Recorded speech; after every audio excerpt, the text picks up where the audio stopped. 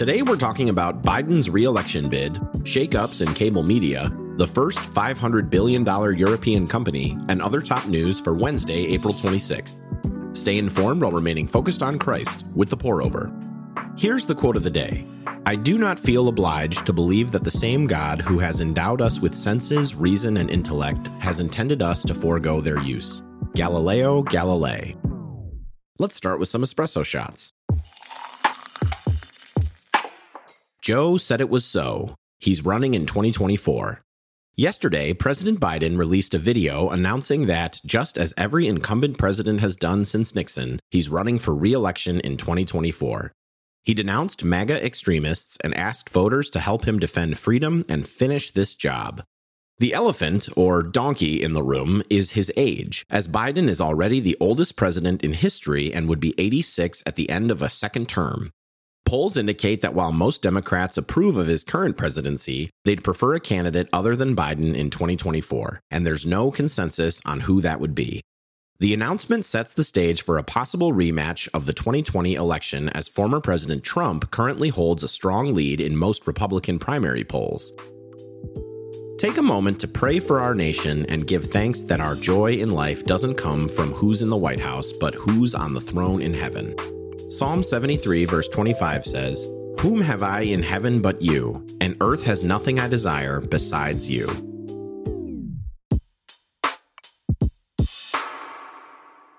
Monday, 3 high-profile media personalities got the boot. Fortunately, everyone at the pour-over survived. Fox News and Tucker Carlson agreed to part ways, though Carlson reportedly found out minutes before the decision. Fox hasn't given any reason for the split, but there's speculation that Carlson's criticisms of management, made public in the Dominion voting systems case, and a lawsuit accusing Carlson of sexism and harassment were factors. CNN also parted ways with Don Lemon, whose bumpy tenure as morning show host was marked by an on-air apology to presidential hopeful Nikki Haley and scuffles with coworkers. Lemon took to Twitter to express his shock over the firing. Finally, NBC Universal CEO Jeff Shell was terminated after a sexual harassment complaint against him was found to be credible. Shell expressed deep regret over an inappropriate relationship with a woman in the company. Discussing theories of what really happened can be engaging, but Paul encourages us to avoid endless discussion that leads to meaningless speculation. Focus instead on pointing people to Christ. Philippians 1 verse 21 says, "For me, to live is Christ, and to die is gain." Fans of Succession, this one's for you. French luxury conglomerate LVMH Moet Hennessy Louis Vuitton SE became the first European company worth $500 billion this week. It'd probably be quicker to list the brands LVMH doesn't own. Their notable portfolio includes Sephora, Tiffany & Co., Christian Dior, and literally 70-plus others. LVMH's 74-year-old founder and CEO Bernard Arnault's $212 billion fortune makes him the world's richest person. Elon Musk's $165 billion comes in second. Arnault's 5 children all hold key roles in LVMH companies, and Arnault says he'll choose his successor based on merit. Not popping luxury champagne is Snapchat.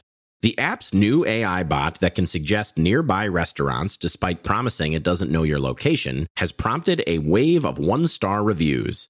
You can hide the otherwise ever-present My AI chatbot with the $4 a month Snapchat Plus. Here's a verse to consider when you wish you were the heir to a clothing, perfume, jewelry, yacht conglomerate. Keep your life free from the love of money. Be satisfied with what you have, for he himself has said, "I will never leave you or abandon you." Hebrews 13, verse 5. This episode of the podcast is brought to you by One Hope. Islam is the world's second largest religion, behind Christianity, with more than 2 billion adherents. Many live in countries that have limited access to the gospel.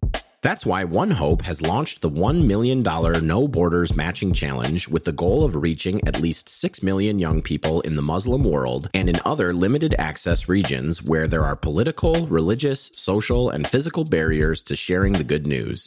Typically, $1 enables 3 youth to be reached with the gospel, but with the match, One Hope can reach 6 young people with the good news. We're matching the first $1,000. That's 6,000 children reached. Check out the link in our show notes. In other brews, here's a rapid round of updates. A federal jury will soon decide if Ed Sheeran was thinking too out loud about Marvin Gaye's sheet music. A lawsuit alleges that Sheeran's Thinking Out Loud has striking similarities to Gaye's Let's Get It On. Sheeran's camp says the songs share versions of a similar and unprotectable chord progression. Four-time NFL MVP Aaron Rodgers was finally traded to the New York Jets, with multiple draft picks going in both directions weeks after he first announced the possibility. Rodgers follows in the footsteps of his predecessor in Green Bay, Brett Favre, who also ended his tenure in the land of cheese by being traded to the Jets. Kenyan cult leader Paul Mackenzie has been arrested in connection with the deaths of at least 73 people. He allegedly encouraged followers to fast to death in order to meet Jesus. After his arrest, a group of emaciated people were rescued from his 800-acre ranch, and authorities found dozens of shallow graves. First Republic Bank announced that it lost 41% of its deposits during Q1's banking turmoil, and it would have lost 57% if 11 large banks hadn't stepped in to lend a helping hand. But they're not out of the woods yet. First Republic announced plans to cut 25% of staff, and its stock is down 93% since March 8th. Jury selection in E. Jean Carroll's civil case against former President Donald Trump began yesterday. Carroll, an author and advice columnist, says Trump raped her in the mid-1990s and defamed her when she went public with the allegations in 2019. Trump denies the allegations and says Carroll fabricated the story for publicity. The trial is expected to last 2 weeks. That's all we have for today. Thanks so much for listening. If you're listening on the Apple Podcasts app, give us a 5-star rating and drop a review. If you're listening on Spotify, give us a follow and hit the notification bell to never miss a new episode. We appreciate your support and hope you have a great day. We'll see you on Friday.